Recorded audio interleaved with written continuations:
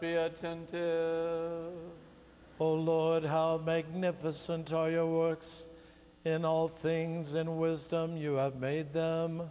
Bless the Lord, O my soul. Wisdom. The reading is from St. Paul's first letter to the Corinthians. Let us be attentive. Brethren, be watchful, stand firm in your faith, be courageous, be strong. Let all that you do be done in love. Now, brethren, you know that the household of Stephanas were the first converts in Achaia, and that they have devoted themselves to the service of the saints. I urge you to be subject to such men and to every fellow worker and laborer. I rejoice at the coming of Stephanas and Fortunatus and Achaicos, because they have made up for your absence. For they refreshed my spirit as well as yours. Give recognition to such men. The churches of Asia send greetings. Aquila and Prisca, together with the church in their home, send you hearty greetings in the Lord. All the brethren send greetings. Greet one another with the holy kiss. I, Paul, write this greeting with my own hand. If anyone has no love for the Lord, let him be accursed. May our Lord come. The grace of the Lord Jesus be with you. May love be with you all. In Christ Jesus. Amen. Peace be with you, the reader. Alleluia, alleluia, alleluia. Wisdom arise, let us hear the holy gospel. Peace be with you all. And with your spirit. The reading is from the Holy Gospel according to St. Matthew. Let us be attentive. Glory to you, O Lord. Glory to you. The Lord said this parable. There was a householder who planted a vineyard and set a hedge around it and dug a winepress in it and built a tower and let it out to tenants and went into another country. When the season of fruit drew near, he sent his servants to the tenants to get his fruit. And the tenants took his servants and beat one, killed another, and stoned another. Again he sent other servants more than the first, and they did the same to them.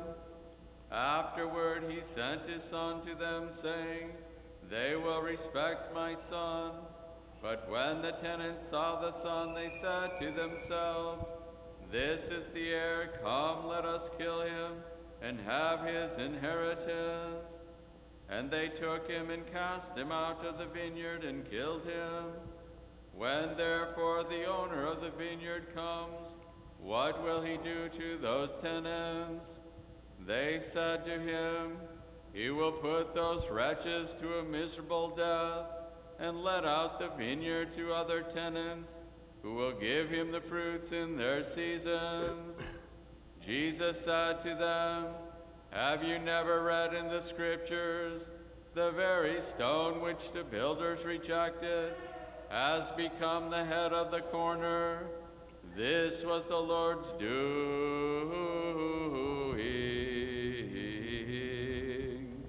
and it was marvelous in our eyes. Peace be with you, who proclaim the gospel. Glory to you, O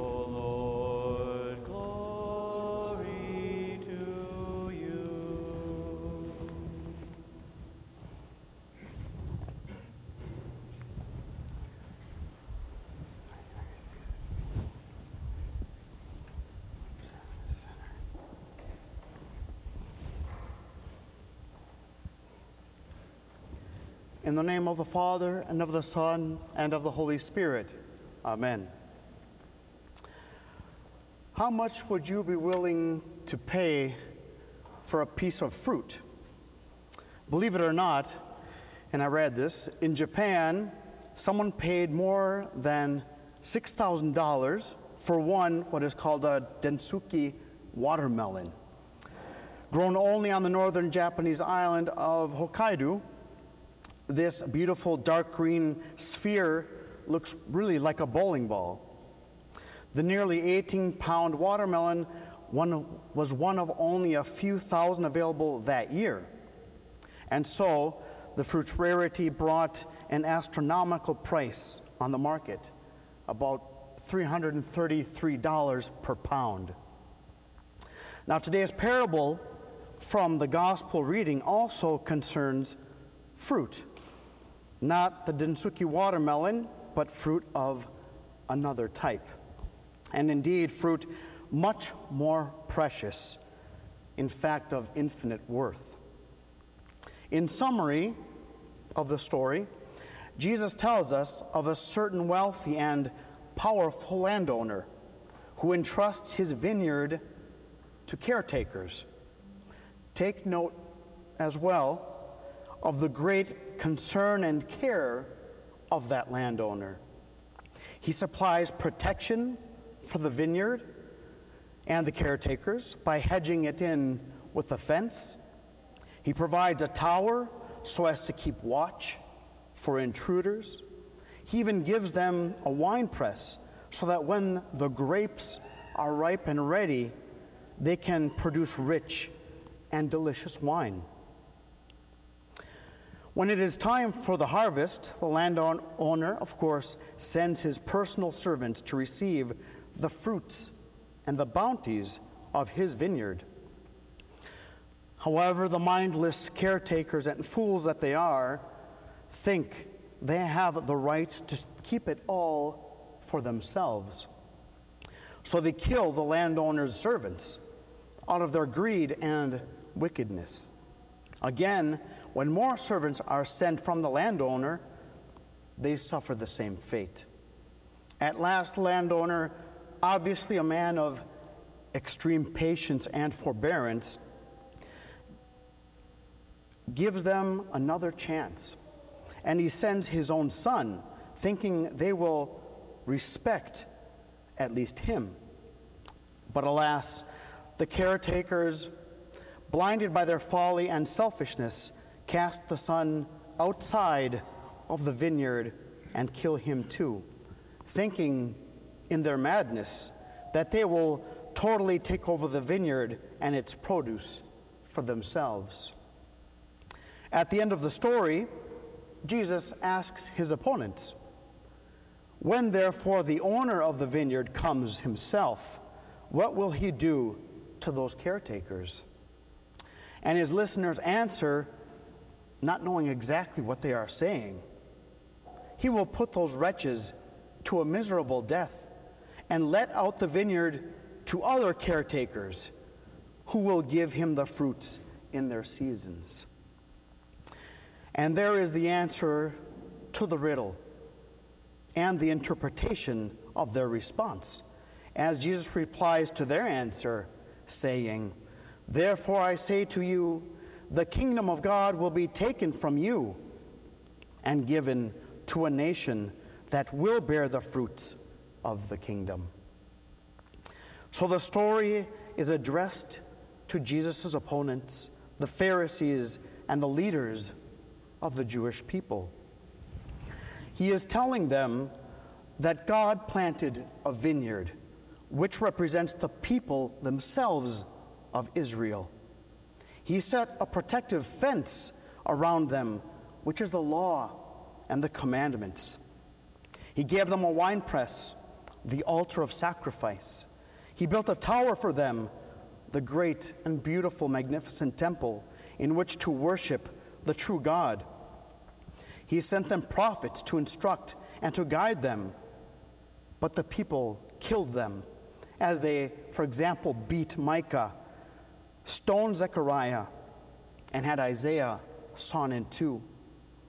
And finally, the Son of God himself was sent, whom they crucified outside of the city of Jerusalem. And so God turned to the Gentiles and has established his covenant with us, the new Israel, the church, looking now for us to produce the fruits of the kingdom. If we look to some passages from the book of Isaiah, this will become even clearer. Isaiah chapter 5, verses 4 to 7, herein the Lord says, "What more was there to do for my vineyard that I have not done in it? When I looked for it to yield grapes, why did it yield thorns? And now I will tell you that I will do to my vineyard, and I will remove its hedge, and it shall be devoured. I will break down its wall, and it shall be trampled down. I will make it a waste. It shall not be pruned or cultivated, and briars and thorns shall grow up. I will also command the clouds that they rain no rain upon it. For the vineyard of the Lord of hosts is the house of Israel, and the men of Judah are his pleasant planting. And he looked for justice, but behold, bloodshed. He looked for righteousness, but behold, a cry." And again, at the very beginning of Isaiah chapter 1, verses 6 to 7, the Lord says to his people, "Wash yourselves, make yourselves clean. Remove the evil of your doing from before my eyes. Cease to do evil. Learn to do good. Seek righteousness. Correct oppression. Defend the fatherless. Plead for the widow." These things the Lord sought from his people, but did not find them. In search of grapes, they were but thorns. But we, brothers and sisters in Christ, have the greater responsibility than the old Israel. We now have been entrusted with the vineyard of the Lord in order to reap the harvest of good works and to offer them back to God when he returns in his glory on the last day. And how much more we have been given. We not only have the old law and the commandments of God, but the divine words and teachings of the incarnate Son of God himself. As a protective fence round about us, and we also have the watchtower of prayer, especially the Jesus prayer, energized by the Holy Spirit, so that we can guard our mind and have a commanding view over our entire inner spiritual life. And the winepress in our midst is the communion in the flesh and blood of Jesus Christ, the divine Eucharist that causes love and divine life to pump through our veins. With all this, beloved, how can we not produce the fruits of the kingdom that our Lord expects to receive from us? The fruits of the Holy Spirit, as we know them well: love, joy, peace, patience, kindness, goodness, faithfulness, gentleness, self-control. The fruits of charity, the fruits of love, the fruits of self-sacrifice, the fruits indeed of all the divine virtues. Let us heed these words that I found of a contemporary Orthodox author who writes, "Have we who are God's caretakers worked selflessly in the Father's vineyard? Have we not all too often despised the repeated messages and calls from the Lord of the vineyard, indeed the Word himself and the ministry of the angels and the example of the saints? Each time we sin, do we not share the guilt of the Jews in the murder of the Son? Have we not deserved to be excluded by God from his service and his kingdom?" So consider again, brothers and sisters, the unfathomable grace that has been given to us in the Holy Church And what have we done with it? Have we been listening, rather doing what the Lord has been continually asking us to do? To whom much has been given, much will be required, says our Lord. And God in Christ has given us a great, great deal. In truth, He has given us everything necessary to attain our salvation, eternal life, if we only heed every word and teaching of our Lord God and Savior Jesus Christ, and offer Him fruit worthy of what He has given to us. To Him be the power and the glory forevermore. Amen.